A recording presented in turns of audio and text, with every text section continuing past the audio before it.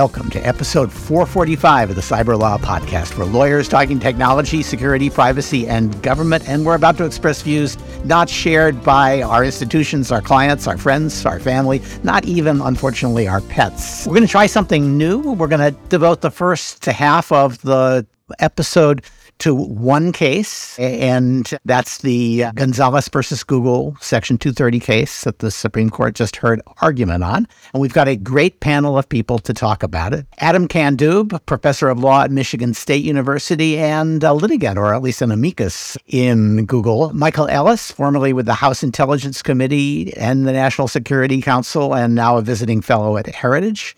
Gus Hurwitz, who teaches law at the University of Nebraska.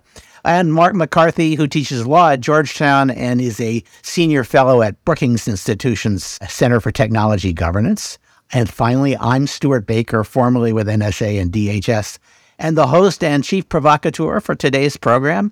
Why don't we jump right in? Adam, why don't you give us 2 minutes on what Google versus Gonzalez is actually about and why it's such a big deal? So, the Gonzalez plaintiffs represent family members of individuals who were killed at some of the big terrorist attacks of the last few years, including the San Bernardino attack and the Bataclan attack in Paris. And they're claiming that platforms, particularly YouTube here, provided the sort of assistance, aided and abetted the terrorists, and thus are liable under a statute that provides for tort liability for assistance to terrorism.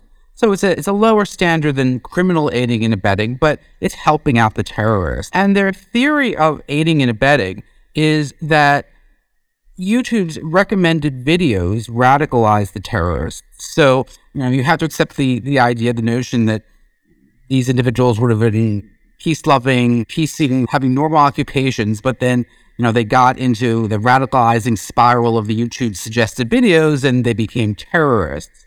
So, the theory of liability is somewhat, I would say, strained, and that came up in the Tamna case the next day. But before they could get to that theory of liability, they had to deal with, of course, YouTube or Google, its parent company's defense theory, which was, of course, Section 230C1, the 26 words that essentially eliminate liability for platforms for the content of their users' content. And this is significant because the Supreme Court has yet to rule on Section 230, has kept mum for the last 25 years, and everyone is very concerned that they might say something that will push the ball one way or the other toward more expanded liability, cementing what many of us feel to be the flawed interpretation of many courts of appeals, or, as some conservatives hope, a narrowing of Section 230 to its more textual basis. Yeah, I think that gives us a good overview of what the case is about. And I'm going to try to jump right to what happened at oral argument and what it tells us about how the case is likely to come out.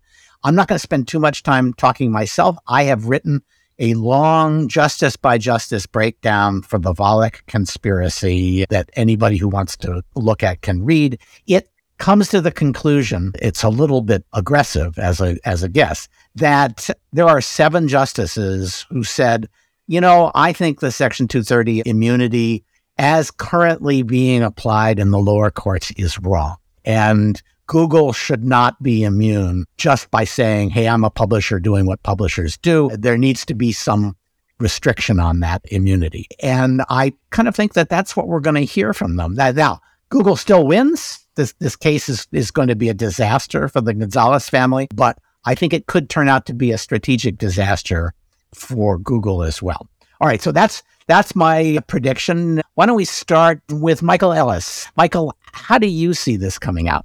Well, Stuart, I think you're correctly reading the tea leaves of the justice questions, but I think there's a threshold issue of whether they'll even get to the 230 analysis here. There was another case argued the following day on the underlying question, the Tamna case, of whether this kind of aiding and abetting liability under the Anti-Terrorism Act can even reach conduct as alleged by Gonzalez plaintiffs, and in that case, discussing Twitter's similar actions. And, it's not clear to me that the justices are really eager to wade in. They obviously granted cert on the Gonzalez case. There's a lot of judge-made law on 230 in the courts of appeals developed over the past couple of decades that many people, I think rightfully point out, goes well beyond the text of the statute. But upon viewing it all now, after having granted cert in Gonzalez, I think the justices may be looking for a way out. And there's a very substantial chance that they just find that they don't have to get there. They don't have to reach this question. And as an act of judicial modesty, they'll step back, wait for the next case. And there will undoubtedly be another case which might present the issue a little more cleanly. In fact, I think Adam has written on this publicly. Procedurally, there are some kind of goofy things about how Gonzalez got up to the Supreme Court, including the plaintiffs switching their theory midway through. The court might be looking for just a better vehicle to really redefine the 230 doctrine, and Gonzalez might not be it. So, Adam, you've written on this. There was a lot of bait and switch here, but if you're going to dismiss as improvidently granted because of bait and switch, I'm not sure you do that after 3.5 hours of argument. Yeah, there's a lot of lawyers' fees. Not that there's anything wrong with that. Nothing wrong with that. What concept is the lawyers always win, right? There's no theory of statutory construction that requires minimizing lawyers' fees. Yeah, I mean, Google in its own briefs, suggested that it be dismissed improvidently. Their behavior was very odd. First, they presented, they got cert on this question that phrased the issue as editorial function, and whether Section 230 grants immunity for all of Google's editorial function. Then in their question presented in the brief, they changed that question to a more nuanced test, which, interestingly enough, was what Google also wanted. So we had both plaintiff and respondent offering the court the same test, which, interestingly, is what a lot of people feel the Court of Appeals have gone off wrong. So, both parties offering a flawed test, in my opinion. And then the Gonzalez plaintiffs very strangely submitted an amicus brief in the Florida social media case on the cert petition, which argued for a very broad rule understanding Section 230 that would preempt the Florida social media law. So they're arguing to the court in the same term for a broad reading of Section 230 in one case, and then a narrow reading of Section 230 for their own. And it's sort of inexplicable. I'll just leave it there. All right. Well, so let's ask Gus, because I think Gus may share your view. I may win the case, the Supreme Court 7-2, but I'm losing this panel 2-0 so far. So I'm going to go off the rails here, Stuart. Do you remember the 1979 movie The Warriors? No. Okay, well, this is a great movie. Gangs of New York, total. It's a post-apocalyptic vision of New York City. It's great. In any event, there's a soundbite there that's been sampled many times in music and stuff like that. But it's this male voice shouting out to a large crowd, "Can you dig it?" And that is the question here. Can the court dismiss as improvidently granted the case? Everyone has mentioned this. I think that the justices regret having granted cert in this case. I think that they thought it was a vehicle to get to Section 230, which Justice Thomas clearly has expressed interest in, but other justices as well. It's this really big law that the court has never really weighed in on, and they thought, okay, it's time to do this, and this is a great vehicle for it. And it turns out this case is a crummy vehicle for it. So I echo the idea that the court is going to use Tomna as the case argued the day after, the Twitter case, as a vehicle to get rid of this case. And in particular, my reasoning for this, and I should say, who knows what they're going to do. But as you pointed out, Stuart, going through all the justices, it was a messy argument, lots of ideas, no clear consensus, no clear partisan understanding. Anything could happen here. But I think that there was some pretty clear understanding. Justices Kagan and Kavanaugh, I think, pretty clearly think this is an issue for Congress to deal with. There was a fair bit of discussion about whether doing away with or limiting Section 230 would lead to death by 1,000 duck bites or 1,000 cuts, just endless litigation for the platforms. I am marginally sympathetic, but also marginally non-sympathetic to those arguments, but a lot of question and concern here. So I expect one of two things is most likely to happen. Either the court dismisses Gonzalez and uses Tomna to say some stuff about Section 230, ask some broad questions, give the lower courts some license to think more broadly about Section 230, casting doubt on Zarin, the lower court case from the 90s that kind of has defined what Section 230 has meant for the last 26 years, and also to plead with Congress to please do something here. Either they're going to do that or they're going to remand Gonzalez back to the lower courts and say, look, we've got a lot of questions here. We need more factual development. You all changed arguments. There are all these questions. We need to understand A, B, and C better. So lower courts do more with this. Try again. But if they're gonna remand it with guidance, do you think they're going to talk about what they think the actual proper understanding of 230 is? Maybe. So there were, in both cases, there was a ton of discussion about line drawing. And we don't like absolute immunity, but if we don't have absolute immunity, what are we going to do here? So I think that the guidance could simply be lower courts help us figure out what non-absolute immunity looks like here. And I'll say, I'm a torts professor. I love reasonableness. Reasonableness uber alles. It is the rule of the common law. And I think that the justices share much of that sympathy. And the problem with statutes like this is they prevent the development of common law norms and the development of understandings of what reasonableness might look like. So if we do back away from this understanding of 230, it's going to be messy. It's going to be generationally messy. Yeah, that's for sure. And I will point out that 100 years ago, when we had antitrust laws, the Sherman Act and the like, that were big revolutionary laws, the court said, oh, that's all right, we can find a rule of reason in there. And maybe that is the answer here. Yeah, I think I'm going to agree with the idea that the justices were dissatisfied by both extremes. They didn't like the absolute immunity that Google seemed to be claiming, but they didn't like what the administration, the government witness was calling for either, which is that it's just limited to immunity for hosting or failing to take down. And so, yeah, they want to have some sort of line in the middle. They don't quite know where it is. But I think it's worth thinking back to what was going on at the time the statute was passed. And the understanding there was pretty clearly much narrower than the Zeron court gave it credit for. Just stop you for a second. The Zeron decision is the decision that launched this absolute immunity without boundaries. Yeah, it did two things. It not only said that companies are immune for anything that looks like what a traditional publisher did, but it also said that they're immune even if they're told about the illegality of the underlying material. And that goes back to our friends in the copyright community who saw right away that Section 230 would not help them because it said nothing at all about what websites should do if they were told that there was infringing material on their site. And so what they did is they said, carve us out. We don't want any part of this thing. And instead, they put in place the MCA a couple of years later and got it replicated in the European Electronic Commerce Directive. It might be when Congress rethinks this issue, it might be that they'll go back and say, you know, that notice liability way out, maybe you should rethink that. It's not before the courts in this case. Well, there were a couple of justices who thought maybe it was, right? Who said... I know, and they tried to bring it up, but they got shut down when Alito said, what about this?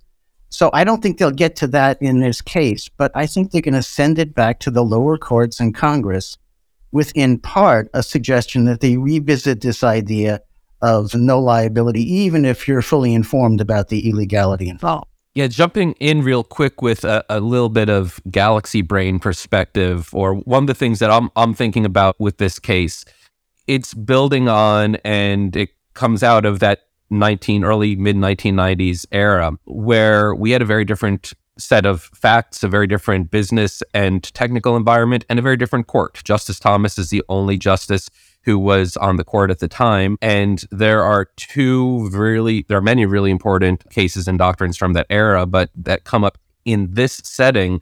The Turner cases and Reno v. ACLU are both really important in the background here. The Turner cases are the ones that really establish this idea in the context of cable that editorial discretion is protected by the First Amendment. And Reno v. ACLU, the Communications Decency Act, of which Section 230 is part, it was paired with Section 223, which would have required basically filtering of pornographic material, not just obscene material, but pornographic material from the internet, which exceeds the boundaries of the First Amendment, the court said, and the court severed Section 223 from Section 230 when it struck down 223. So you had these two paired together in the original CDA. The court struck down half of it. So it'd be really interesting to see whether the court today is likely to reflect on the Reno opinion and that decision to sever, or the Turner cases, because these are central to the modern speech environment and will really potentially give us a glimpse into the court's broader thinking about fundamental issues to the current economy and information ecosystem. I think Turner is certainly going to get a rethink on the right, because what you're now saying is the First Amendment guarantees the right of 4 large companies, one of them owned by the People's Republic of China stockholders, to determine what every American can say. And that might not sound like the best First Amendment doctrine these days. I think you're gonna see more of this in the future cases. The case on the Texas and the Florida social media laws. Mm-hmm.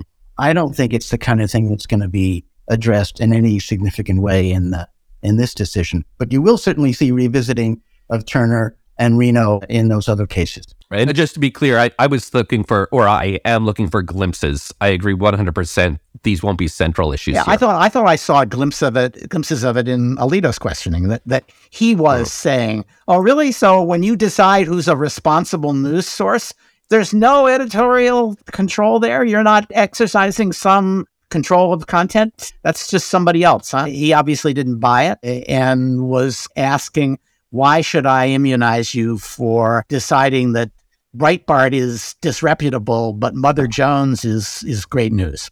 Yeah, if I could also just jump in. I mean, I will be honest here. Your podcast is making, all sorts of confessions, Stu. But, as someone who's probably a little bit, more to the populist side of the Republican Party than most of the people here, the oral argument was in many ways a disappointment, in the sense that, you didn't see the sort of skepticism about the Zoran decision that you saw in Thomas's statement in the Malware Bytes case. And, getting back to Mark's point about how, Zoran said the two things. One, that C1 covers editorial function, and then, the knowing liability standard. I mean, this whole problem, from the, more populist, conservative complaint about C1 is a misreading of Zoran. I mean, if you actually read it, and I've written about this, that's an out of context quotation due to a badly placed pronoun antecedent. The editorial function discussed in Zoran was talking about the editorial functions of third parties. So it's saying that if a user makes an editorial decision, the platform is not liable for it. But that has been transformed through a very unified and extremely well-paid legal campaign to become the dominant rule in the courts of appeals. And that, just looping back to what everyone's saying about, send it, about how the justices wanted to send it back to Congress. I mean, there is a little, it does seem rather cynical for the Supreme Court to do that, because, they allowed a very well-engineered legal program, a legal defense bar, to essentially shape a vital statute to them. They allowed them to become essentially monopolists, and then have disordinate control in Congress. And then the Supreme Court says, well, it's not our problem. We wash our hands, send it back to Congress. And of course, Congress has been planning Section 230 revisions. Every Congress people are constantly sending me these bills. Nothing ever happens to them. Well, I wonder why. So, it does it seems a little swampy if they send it back to Congress. And then my last complaint, and then I'll get off the populist right thing, I promise. But, what I think it was Roberts or Kavanaugh, correct me please, Stuart, when he was saying, well, all these amici say that it's going to break that net if we change liability. I think that was Kavanaugh. And, it's Kavanaugh. Okay, right. Well, as Political pointed out, half of those are total astroturf. Right. It's not this. And the rest are demi-semi astroturf. Right, exactly. So, that just doesn't seem the right way from decision making, but I come from a particular. So I tend to share that view. What do you make of the fact that the most populist arguments here probably, and the one's closest to your view. Zarin got it wrong. Stratton Oakland was just overruled, and that's the only consequence of 230 was Justice Jackson. She was. I thought there was real emotion in her address. It's like Scalia has been. I was commenting to someone. I was listening to the arguments. I'm like, here's Scalia's child. I mean, she's actually looking at the text. And which none of them were doing. I also wonder whether there was an element of saying, I don't have to embrace pornography to be somebody on the left. Right. And there is, so the Hannah Arendt's donut where, the right and the left is coming together in their skepticism, Section 230. And so, you could see that, in opposition to the libertarian, middle right or center right. Real quick, Adam. Justice Gorsuch also paid attention to the text in a really confusing and weird set of questions and effort to... Let's call it what it is. It was Justice Jackson's questioning was fantastic, and she was really pretty aggressive about pushing point with counsel in both Gonzalez and Tamna on both sides of the issue. It was some of the most, I think, insightful and forceful questions. Also, Justice Barrett went a little textualist to some interesting questions about the meaning of the word user and what it was doing in Section 230. Do you have a theory on why she was asking that question? Do you think she's that she's afraid her retweets are going to produce liability, or is there something else? I've seen a few interesting takes on it, but none of them were interesting enough for me to remember what they were saying. Yeah. Okay. And who wants to defend Justice Gorsuch's textualism? Anybody? Well, if I could plug my blog post at the Yale Journal Regulation, critiquing it, I'll do that now. But no, I won't take that up. Okay, I have linked. I think the court saw where Justice Gorsuch's about criminal law cases in McGirt that they're still trying to sort out the damage from, and maybe loath to follow them down that primrose path. I have a theory about Justice Gorsuch and textualism. If you come up with a new textualist way to address a hard problem in the Supreme Court, it's almost certainly because you're reading the statute wrong. Because if it was easy to read the statute, somebody would have been pushing that and it would have made progress. So his desire to be both originalist and original, I guess, is killing him. Because this theory is, when you take it apart, preposterous, I think. Right. Yeah. Well, Stuart, for that same reason that I think they're likely to kick this back to the lower courts and wait for a better case, because there isn't a great theory that has come. Normally, the Supreme Court waits for a circuit split that sharpens the issues, where there's maybe two competing views of a statute, let's say, between two different courts of appeals with well-reasoned opinions. We don't really have that here, right? So you saw them in the oral argument, like, debating different theories, right? Trying to come up with one, spin one on the fly. And I don't think the Supreme Court wants to be in that business. I think they'd far rather wait for a better lower court opinion to come along. I agree with Adam that it would be a punt for them to just, say, well, Congress, now you have to sort out all this judge-made law from the past couple decades. But it would be fairly reasonable, I think, for them to wait until there's a sharper divergence of views from the courts of appeals and to then weigh in. Okay. Well, I have nailed my colors to the mast, and I will go down with that ship.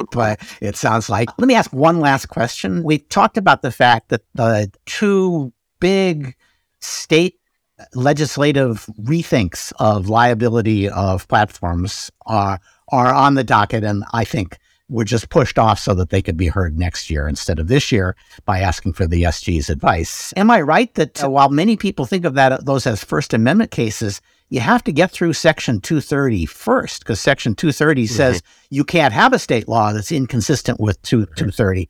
So if the court wants to say that either of those laws is permissible, they have to say that the things that those laws do are permissible under Section 230 before they even get to the question of the First Amendment.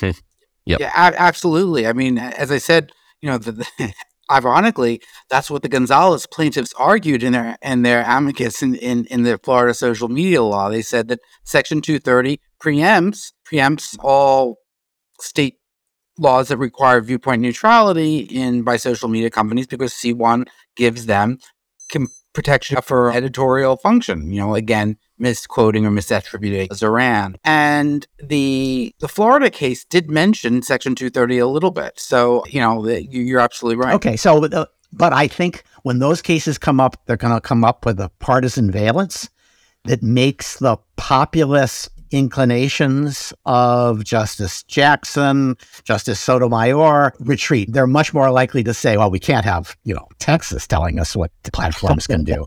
It's going to be fascinating. It makes more sense now. So folks might remember about 2-3 weeks ago, the court asked for the Solicitor General to weigh in on whether to grant cert in those cases, which effectively pushes them back to next term. There's no way they happen in this term now. And so much of how those cases will be briefed and what the questions presented are will turn on the outcome of Gonzalez and Tomna, that it's such a fortunate thing that cert wasn't already granted, because it would just be an absolute mess and mess up how those cases are going to be thought about, but also just pushes everything back to next term, and the stakes in those cases are going to be different and greater, and the political valence so difficult to predict. Okay, so that was a great deep dive on Gonzalez, and I want to pick up our other news stories in the remaining time, just a shorter version. Michael, there's been several stories about hackers in Ukraine breaking into Russian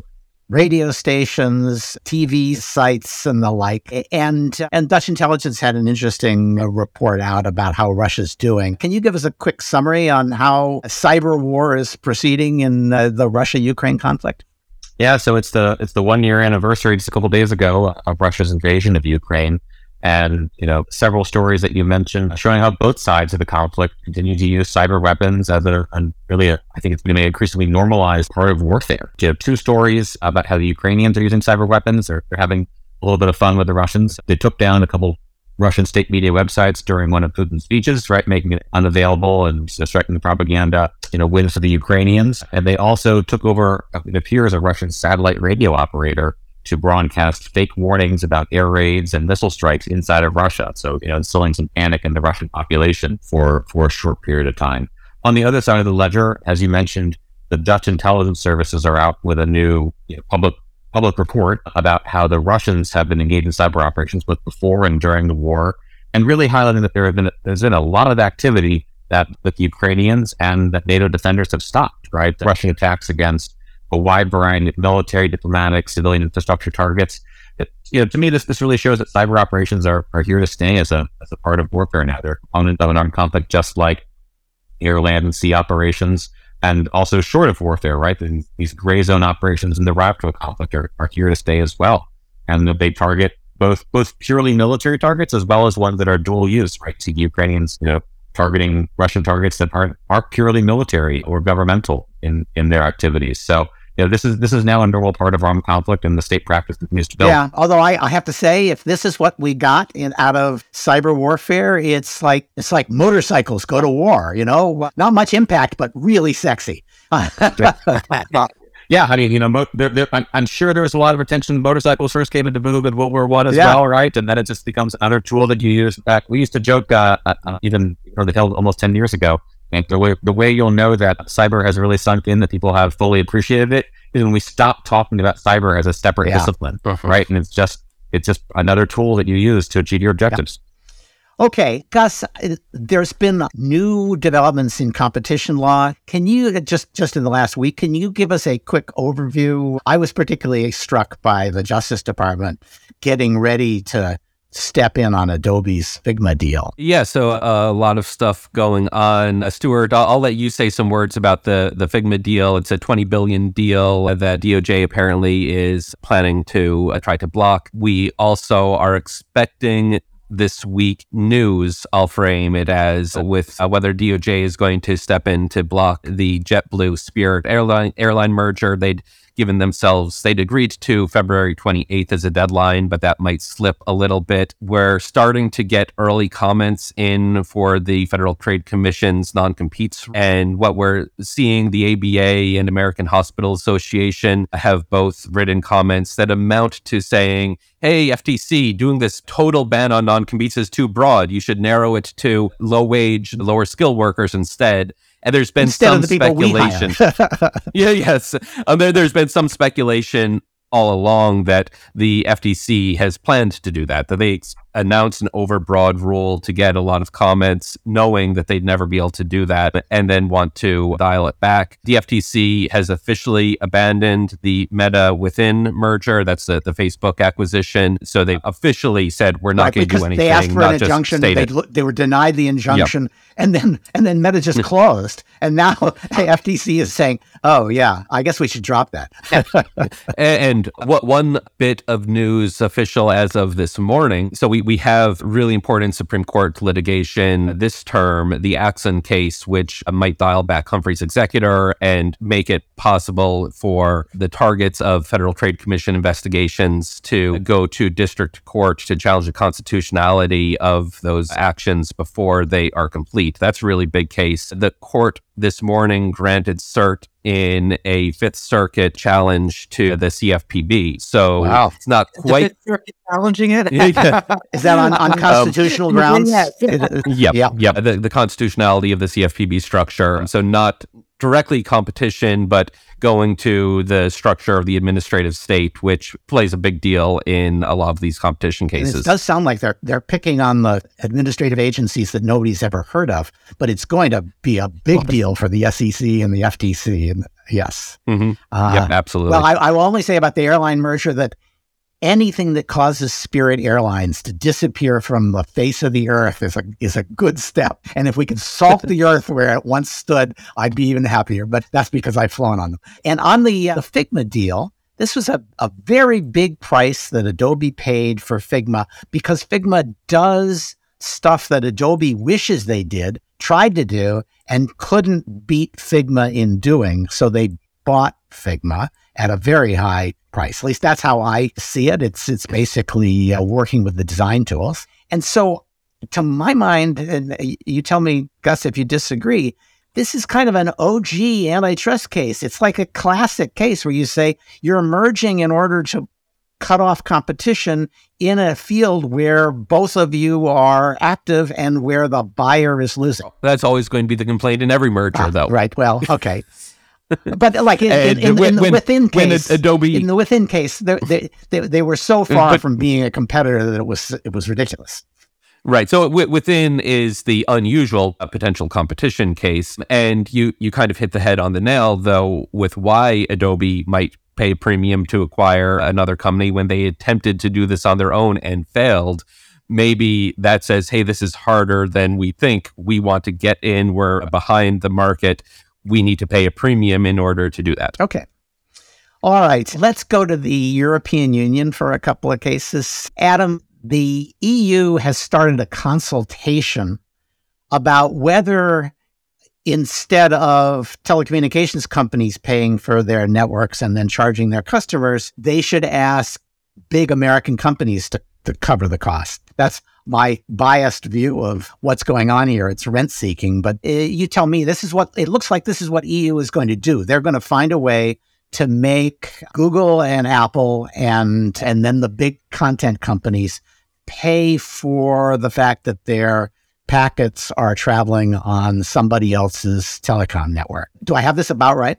Yeah, that's exactly right. I mean, I suppose if you're a big tech company, the scariest sentence to hear is, I'm from the EU and I'm here to consult.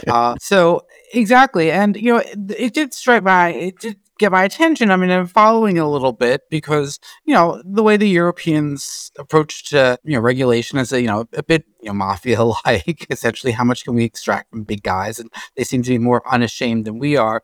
But, it did resonate with what we're trying to do here with broadband build out. This is exactly what Commissioner Carr has been advocating. He says, these guys should pay for it. And, his argument's not, it does have some force, which is who's making the most money from these platforms. Well, it's the fan companies, and shouldn't they pay for it? And yet we seem to be going in the exact opposite direction. And I think it just sort of, I maybe because I have the BEAD program on my brain, and I think it's one of those, atrocious things in the world. But, as you know, it's $66 billion plus some other stuff for broadband development in rural areas, supposedly, or underserved areas. And, I was at the hearings when this was being floated, and the companies were like, oh well, 10 billion's great. I mean, that's like more than we've ever been able to deal with. And of course, Congress said, try 60. How about $70 billion? And if you look at the perspective of who's benefiting from it, cuius bonus, is this a subsidy to the FAANG companies, which would want to explain the enthusiasm of our congressmen to for this lavish funding, but also it just sort of puts the whole question of what is this whole charade for? And certainly it doesn't seem to me that the consumer is going to get very much out of it one way or the other. So your view is that both of the big markets in the West have pretty sleazy ways of paying for infrastructure. Gus? So one of the fascinating things here is just the international dynamics of how this all plays out. Especially you can put the IRA in the U.S. and the European response that they're having. This is all state protection. This is the Inflation Reduction Act, which has nothing to do with Chinese balloons. Correct. The international ramifications for how this all plays out. We're in a new era of international competition and industrial planning that is pitting regions against each other in really difficult ways for those of us with more global views on peace and prosperity to grapple with. Yep. I don't think the Europeans ever abandoned that view of the world, but we have too now, and that's what really gripes them. All right, speaking of the EU, Brussels is setting out to fix the GDPR, which I suspect is a little like people who complain that the elections are fixed, that they intend to fix it to make sure that they extract more rent from large American companies. Mark? Well, don't expect really substantive overhauls. They're proposing some procedural changes. But of course, when Europe has a substantive problem with the laws that they got, they usually create a procedural solution. And in this case, the problem came from the one-stop shopping enforcement procedure under GDPR. That allowed big tech companies to put their headquarters in a friendly regulatory jurisdiction, and most of them picked Ireland, and now Ireland has the jurisdiction over their privacy practices. The substantive problem is that, in the view of many, the Irish Data Protection Commission is too soft on big tech. And so they want to find a procedural way to reduce the influence of the commission that has the jurisdiction. And right now, there's a way of doing that, but it's this long, cumbersome process where other data protection authorities weigh in with objections if a case is decided in a way that they don't like and that concerns privacy practices that take place within their own borders. And recently, the Irish DPC was overturned in a case involving Meta's personalized ad practices. The Irish DPC said that you can rely on service necessity for all those personalized ads, and the other data protection authorities disagreed. And so they had this huge process of coming to a regulatory decision, and it was excruciating. It took years and multiple layers of review of the initial decision, and finally it got to the collective body of the European Data Protection Board, which is all the data protection commissions. And in January, finally, the EDPB ruled that no, Meta can't rely on service necessity as a legal basis for its personalized data practices, so they have to do something else or come up with a different operation. And so the procedural rules are really designed to create a smooth and streamlined way of resolving these kind of difficulties, but it's a procedural mess. Right. So what they're trying to do is to streamline those procedures for resolving disagreements. It wouldn't be necessary unless they had a substantive disagreement about the interpretation and implementation of GDPR, but they don't all agree. And so they're going to, quote, streamline cooperation as a way of dealing with a substantive disagreement. We don't know what those new procedures are going to be like yet. There's going to be a consultation. It's over at the end of March, early spring. They'll propose something, and that's a very short window to get something done through the Commission, the Parliament, and the Council. There are European elections in the spring of 2024. So expect a whole bunch of lobbying by tech companies and privacy advocates over the next several months. Yeah, I do think when they say streamlining, they mean making it easier to overrule Ireland and Luxembourg and impose even more demanding requirements on the companies that are based there, which are all, U.S. companies, or almost all U.S. companies. So this is, of course, the usual European Union solution, right? There are no problems that can't be solved by more Europe, and this is going to be more process. Yes, yeah. Well, that too. That's right. It's like Europe and process are the European Union's cowbell. By the way, there's a lesson for the U.S. pretty clearly in this one. If you give privacy regulation to 50 state privacy regulators, that's going to be a disaster. I mean, even if they all adopted the same text, they would have different implementation and enforcement priorities, and so you'd have these huge differences by state. We really do need a single federal statute, and it's got to be enforced by a single federal privacy agency. Okay, I'm gonna try to get us through 3 or 4 stories pretty quickly. Here's one I actually really like, and contrary to my usual view of Apple, it's a story where Apple is contributing to the good of the human race. They apparently are very close to being able to develop a blood glucose monitor that goes in an Apple Watch and could use lasers to measure your glucose in your interstitial fluid, so that you could get kind of running readouts on where your blood glucose is. So if you're pre-diabetic or diabetic, this is a very big deal. And if you're the core Apple market, the worried well, interested in being a more quantified self, it's the best possible app. Manna from heaven. Okay, so Adam, what's the FDA going to have to do with this to make it work? Or not work. I mean, I think that's the horror of it. I mean, the question is whether or not the FDA is going to, put its boot on the neck of innovation and creativity, because it's already doing that. So there already are continuous glucose monitors that are actually patches that are inserted into the skin, and they actually work pretty well. You just slap them on. It's not like they're digging deep, and you can collect information from them with your phone, as I remember. Right, you can collect, but you cannot. You have to. What's so interesting, and I have family members who have T1. It's a terrible disease, but what you find is that people, you don't have to be a doctor to do this. You just have to be good at data science, or really being able to individualize their insulin take using all sorts of algorithms and AI to figure out what really works for you, given your weight and appetite and particular biochemistry and exercise. And, it's changing people's lives. What the FDA could do is what to the Apple Watch is what they did to the patches, and as what they did to, 23andMe, is that they have this definition, which they have reaffirmed in their recently released regs to the Cures Act that came out this fall. It's saying, look, we just don't we regulate not simply the sensor to make sure that it's reading correctly. We regulate the computer analysis that takes that data as well. And so, if they wanted to, they could just sort of step on this and say, you drag it out some more, because they're already doing it. And I think it's a really good example of, one, let's hope technology outsmarts the FDA, make it too ridiculous for them to enforce, or two, maybe they should think about this and, allow people, they can say that the monitor is working well, but they cannot regulate what we do with data analysis. I mean, not much more to add other than the FDA moves at the speed of the FDA, and first do no harm forgets the other half of the equation of don't not do harm.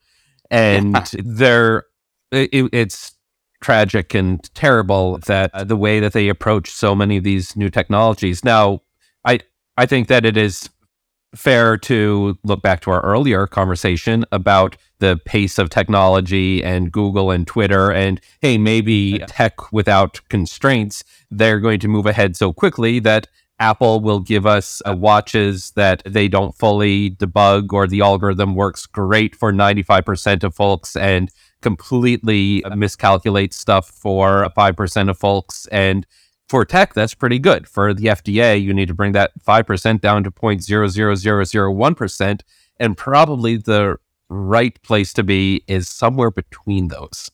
Yeah, I have plenty of impatience with the FDA. They screw this up all the time, but you have to recognize that there is not a single thing that they look at that is not a potentially revolutionary new technology that they are delaying by insisting on more data or more explanation.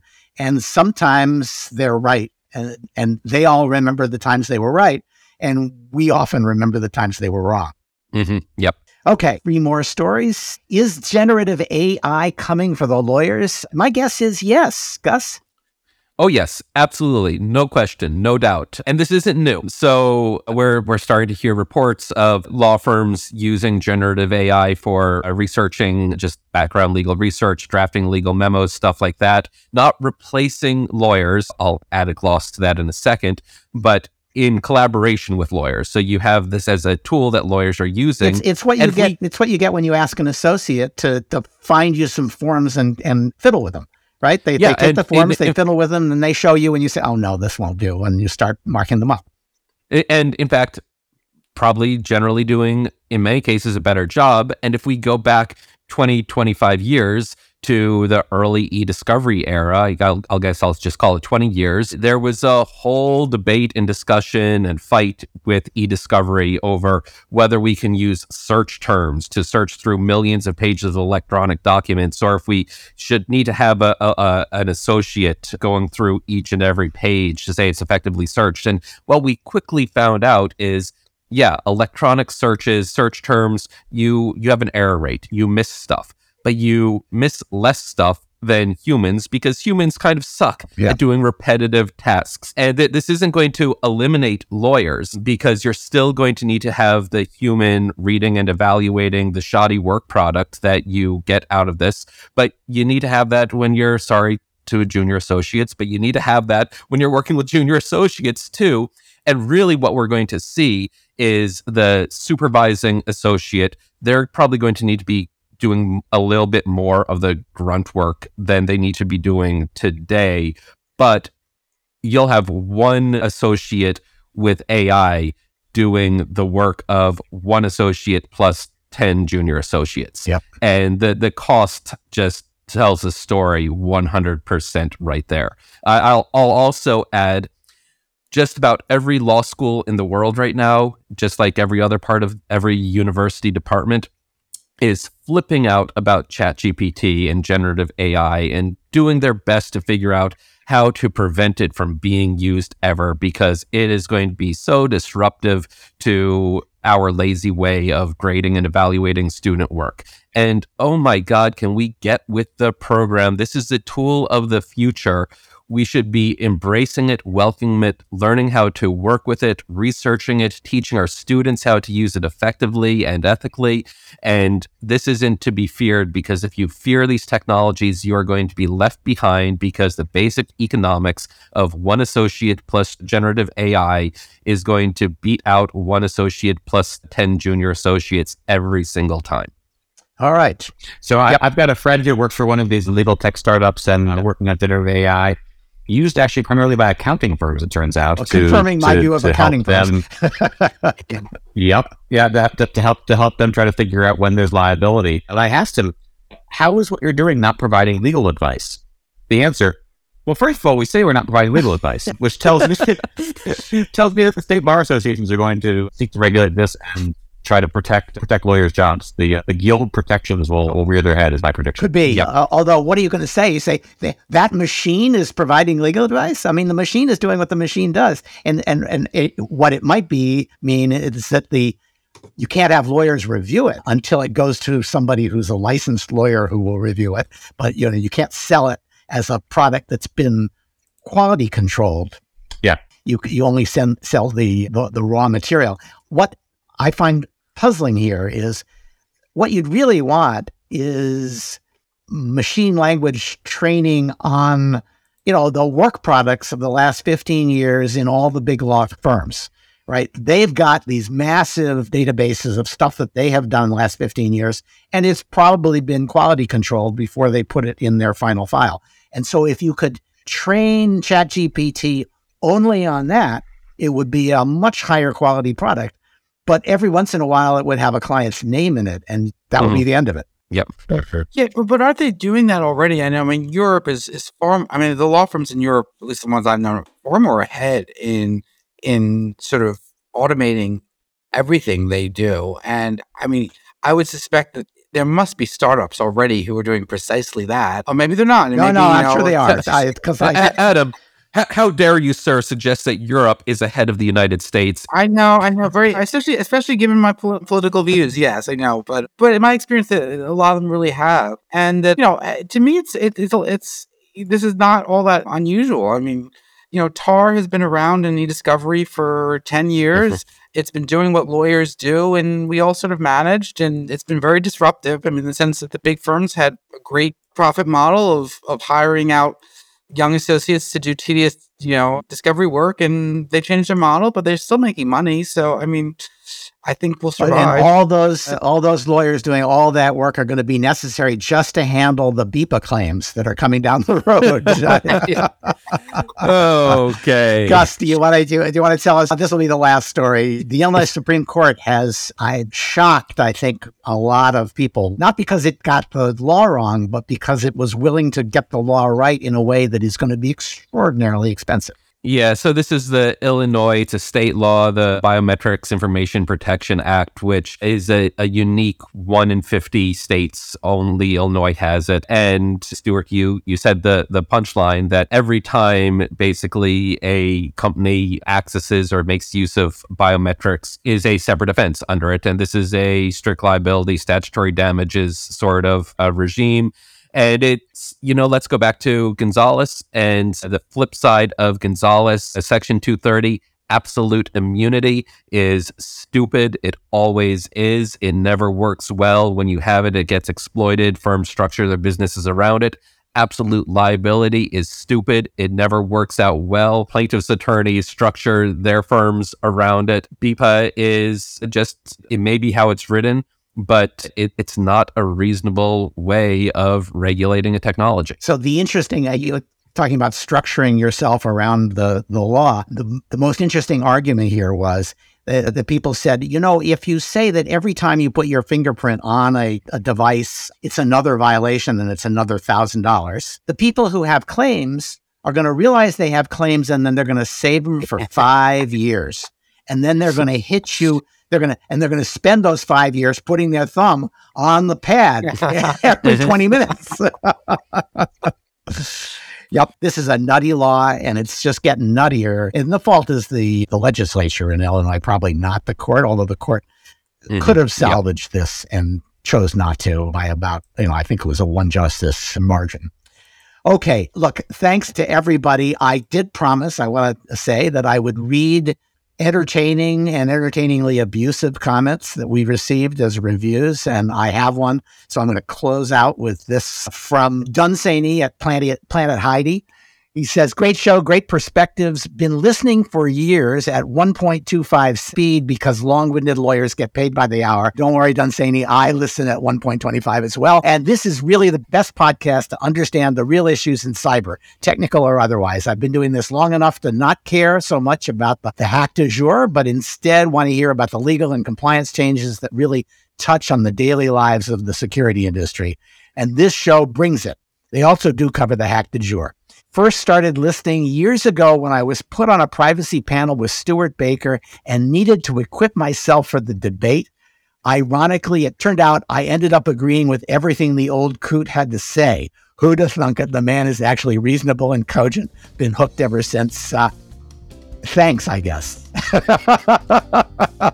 No, that's a great, entertaining, abusive, and all too accurate review. Adam, Michael, Gus, Mark, thanks for joining us. That was a great discussion. For our listeners, keep sending those reviews and comments. Send them to cyberlawpodcast@steptoe.com if you want us to read them as email or leave them as a review on iTunes or Spotify if you want to get them read on the air. This has been episode 445 of the Cyber Law Podcast, now with more cootitude.